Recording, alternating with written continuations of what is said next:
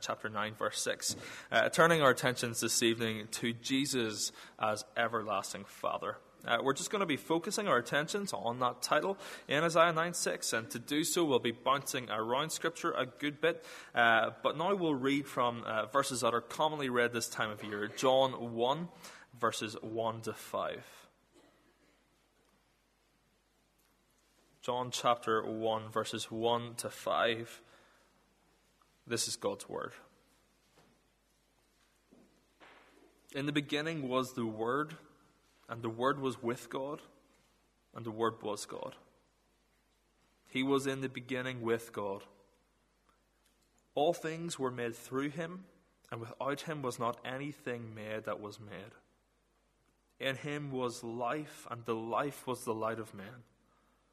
The light shines in the darkness, and the darkness has not overcome it. As we come to learn from God's Word, let's pray together.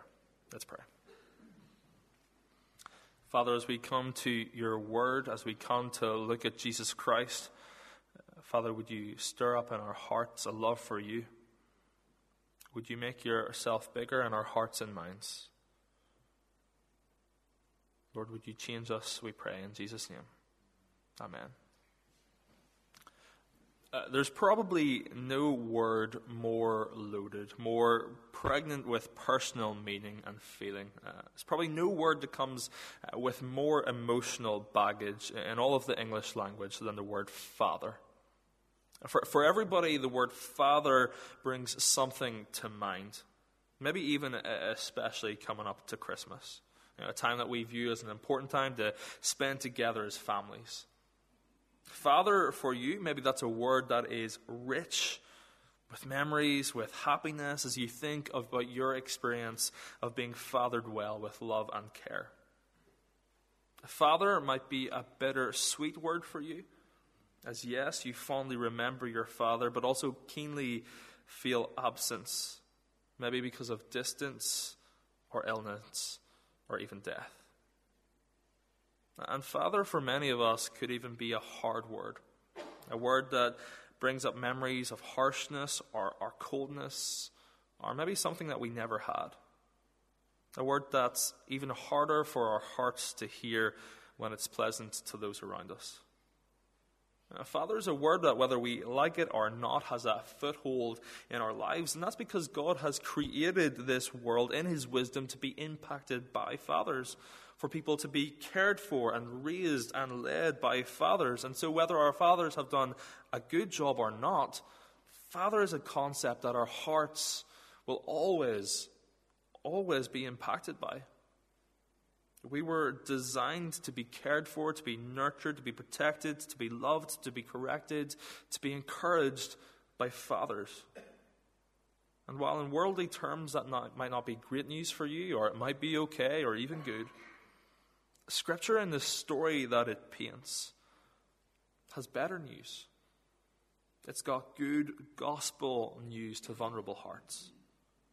Isaiah 9:6 tells us that among the names of Jesus is Everlasting Father.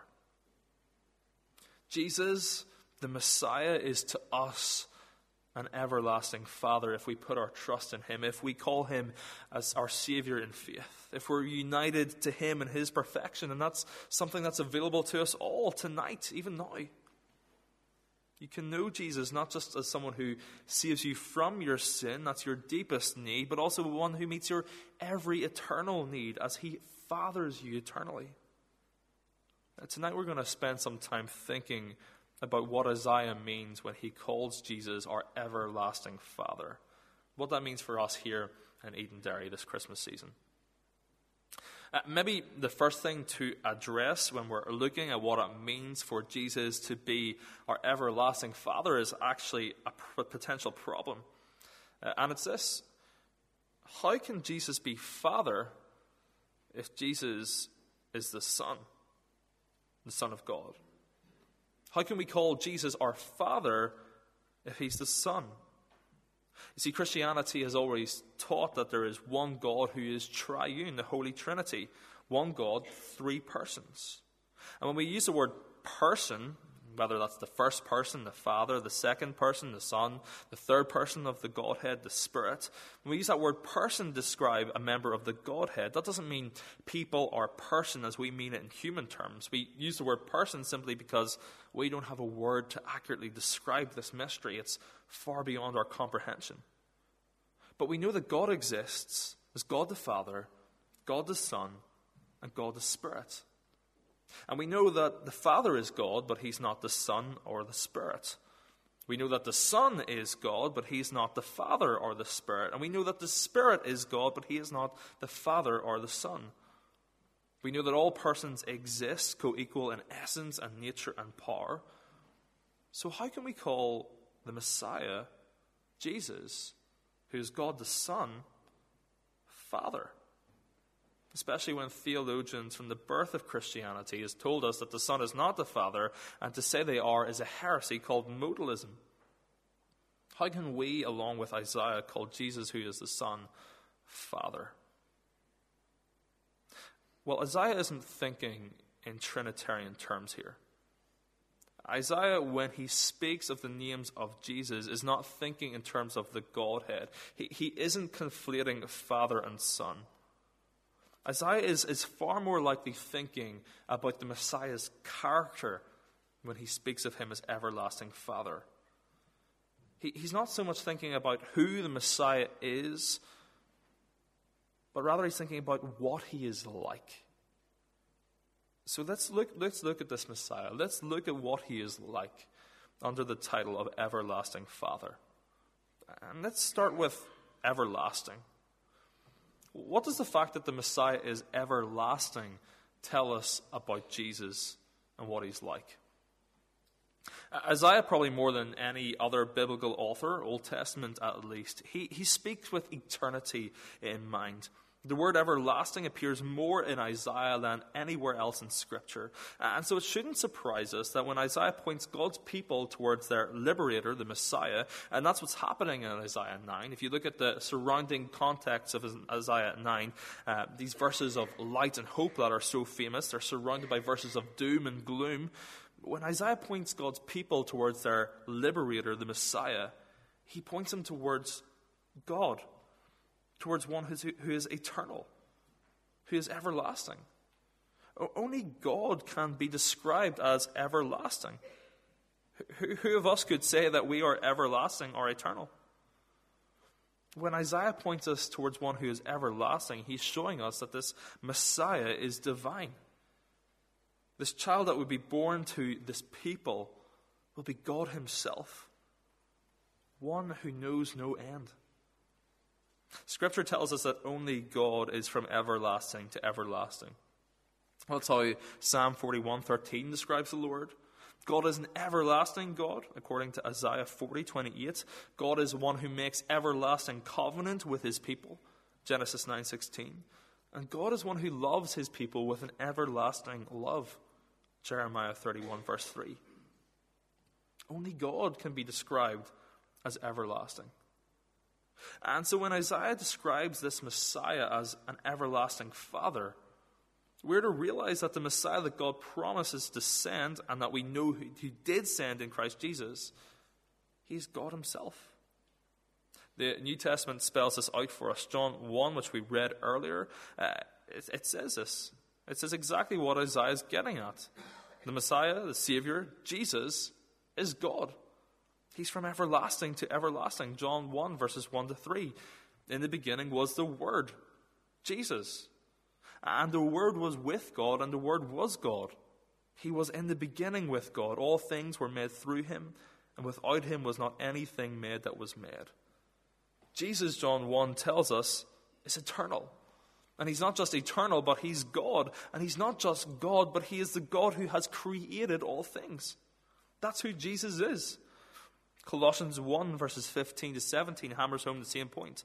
He, that's Jesus, is the image of the invisible God, the firstborn of all creation. For by him all things were created in heaven and on earth, visible and invisible, whether thrones or dominions or rulers or authorities. All things were created through him and for him. He is before all things, and in him all things hold together. Jesus, God himself, the God-man, is the one through whom all things were created. Everything that was made came to be in and through him. He is eternal. He is everlasting. And the gloriousness of what Isaiah says, that to us a child is born, to us a son is given, is reflected in John 1:14. The Word became flesh and dwelt among us. And we have seen his glory, glory as of the only Son from the Father, full of grace and truth. Jesus Christ, the eternal Word, the one who is everlasting to everlasting, took on flesh and dwelt among us. He entered our world to reveal to us glory and grace and truth. We so often sing of things like this at Christmas time, but whether it's through over familiarity or even sentimentality, we often miss the magnitude. We often aren't blown away by this as we should be, or at least I know I'm not. Last Sunday morning we sang the Christmas hymn, "See Amid the Winter Snow." It's one of those Christmas songs that starts off with that sort of snowy language but gets really good really quickly. And it has a line that sums this up. "Though within a manger lies he who built the starry skies." The one who created all things, the God through whom all things were created, entered his creation. The one who is eternal, who is everlasting, the one who created time and exists outside of time, entered it. The Father of time, as it were, willingly comes under the constraints and curses of time. The Son who is eternally begotten of the Father was born of a woman. And why? Well, Isaiah says, to us this child is born. To us this Son is given. God took on flesh for us. 2 Corinthians 8 verse 9 puts it a different way. "For you know the grace of our Lord Jesus Christ, that though he was rich, yet for your sake he became poor, so that you by his poverty might become rich." The everlasting Messiah, he emptied himself, he took on flesh, says Philippians 2. And he would go lower again for our sakes. He took on death. The Eternal One died so that we may know life everlasting. With Jesus' title of Everlasting Father, we are reminded, especially at Christmas time, of the depths that Christ, the Eternal One, God himself, entered so that we may ascend to glory with him. And we know that we will because despite dying, death was defeated by our everlasting Father. And Jesus has ascended to his Father's right hand, where one day we will reign and be with him. But Jesus is not just everlasting. He's an everlasting Father. We discussed this earlier. This doesn't make Jesus the Father, but instead it reveals his character to us. It shows us what Jesus is like. And Jesus is glorious, and Jesus is powerful, but he's also caring and kind. Jesus is fatherly towards us. Like a good father, he tends to our needs. He loves us well and loves us in the ways that we need to be loved, not necessarily the ways we want to be loved. And as a father with his authority, he leads us. In ancient times, such as the times when Isaiah would have written this, kings often referred to themselves as the fathers of their subjects. They would rule over their people in a certain way. But like good kings, good fathers rule for the good of their children. And Jesus, this messianic king, is the same. He fathers his children for their good, not for selfish gain. We've just thought about how Christ left the riches of heaven to enter the poverty of the world in order that we may know him and share in his glorious inheritance. That was for our good, not his gain. He cares for us deeply as any good father would. We see that Jesus sacrificed his own ease and his own comfort for our eternal good. As a man, he suffered through the pains of this life, the rejection of the world, and ultimately death, so that he could meet our deepest need, salvation. Herman Bavinck, a Dutch theologian who lived at the turn of the 20th century, he said this: "If we're insignificant, guilty, and impure persons," that's us, by the way, insignificant, guilty, and impure. For people like that, there is to be a possibility of genuine fellowship with God, of salvation and eternal life.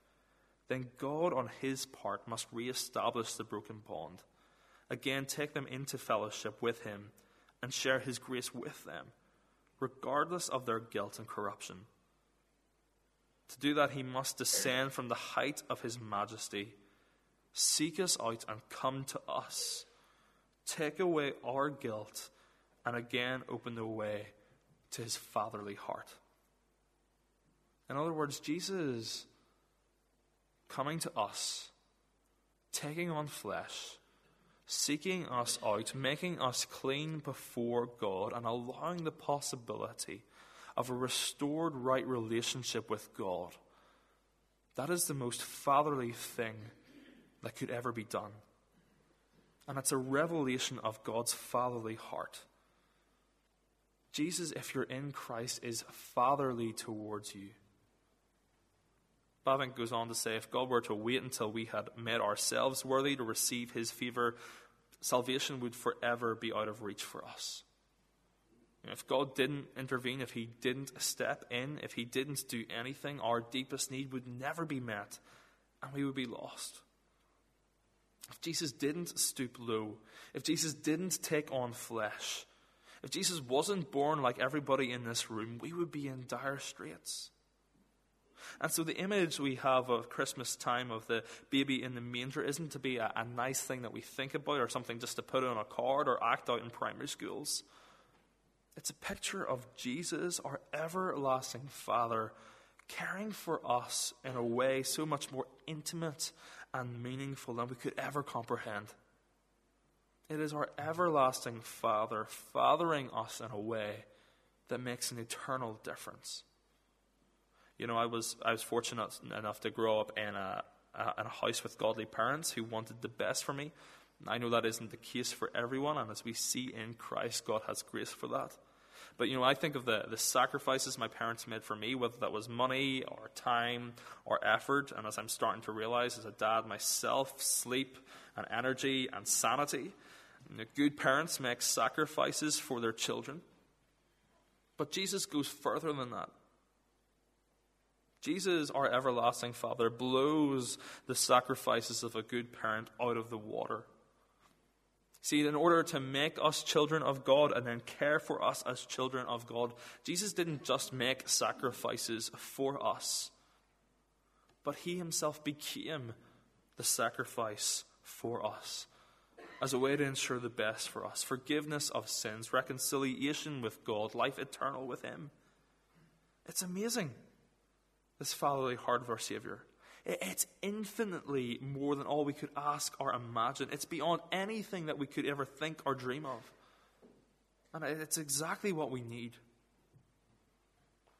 And Jesus continues to go above and beyond as our Father. He goes beyond our need of salvation, as if that isn't incredible enough. He goes far beyond just our justification when it comes to fathering us. He's not the type of father who lets us stay in the house and eat his food and occasionally make use of his car and money if he's in the mood. No, he's the ideal father who's invested in every single aspect of our lives. He's someone who wants to be involved, who wants to make a difference, who wants to help and encourage, to have an actual relationship instead of a standoffish, reluctant sort of father-child relationship. Jesus wants us to know and experience his powerful, never-ending care. Because he is an everlasting Father, he wants to meet our every need forever. In entering this world as a man and taking on flesh and suffering in a broken world, Jesus was tempted and tried. He was put to the test. And so as a father, he knows what we go through. He is not unable to sympathize with our weakness, Hebrews 4 says. And so we can go to our everlasting Father, our great high priest, with our struggles and our strife, knowing that he promises to care and give us mercy and grace. He's not the type of father who doesn't want to hear our problems because that will disrupt him.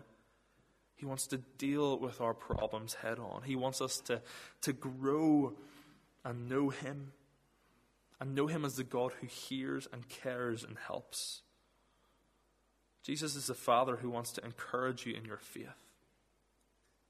In ascending to heaven to the Father's right side, Jesus isn't escaping into his study or his office where we enter at our peril with fear of disturbing him.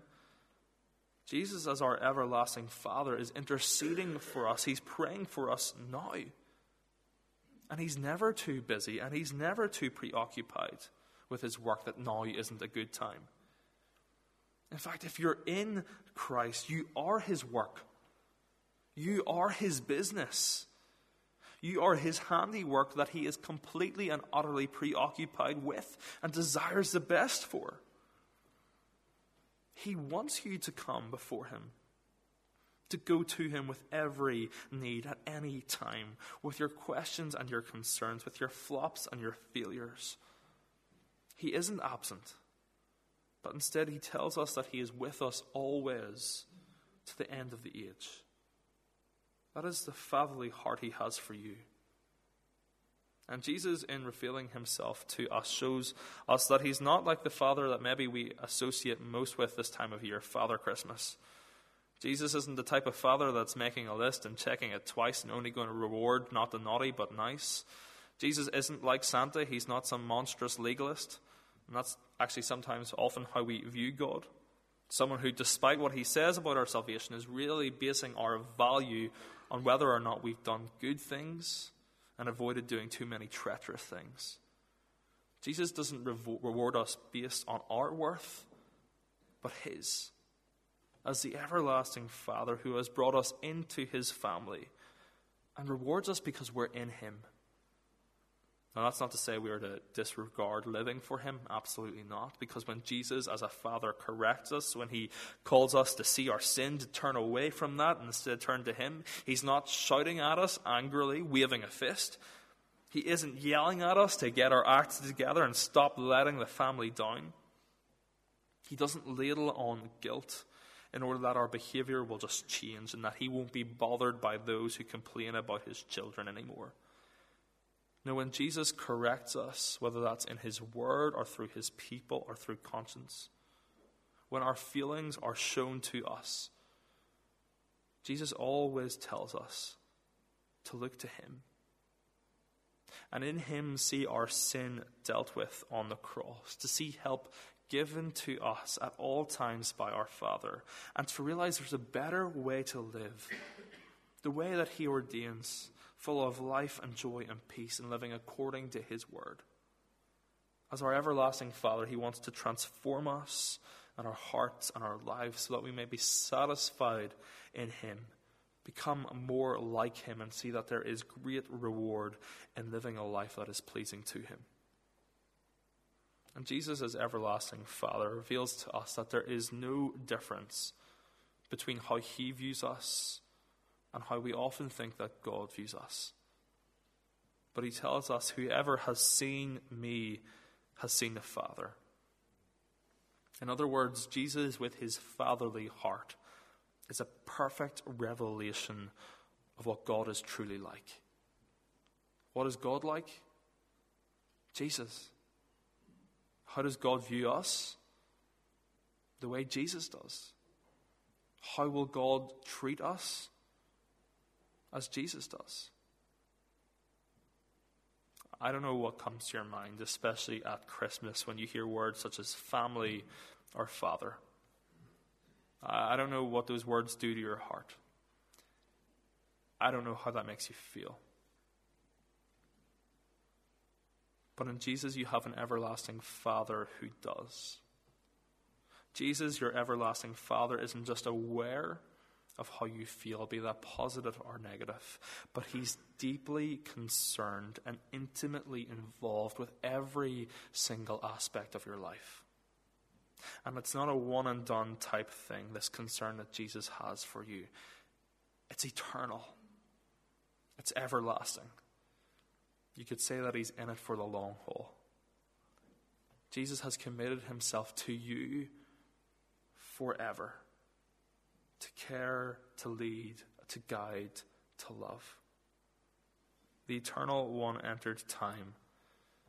He was laid in a manger. He took on flesh with little tiny hands that, while wrapping around Mary's fingers, were still upholding the universe. Also that you may know everlasting fathering from a God who loves you deeply and cares for you intimately and makes a difference eternally. Let's pray. Father, we thank you that in your Son, Jesus Christ, we are fathered eternally with care and compassion and love. Would you help us to realize the magnitude of the everlasting one entering time to reconcile us to you and bring us under God-given care forever. We pray this in Jesus' name. Amen.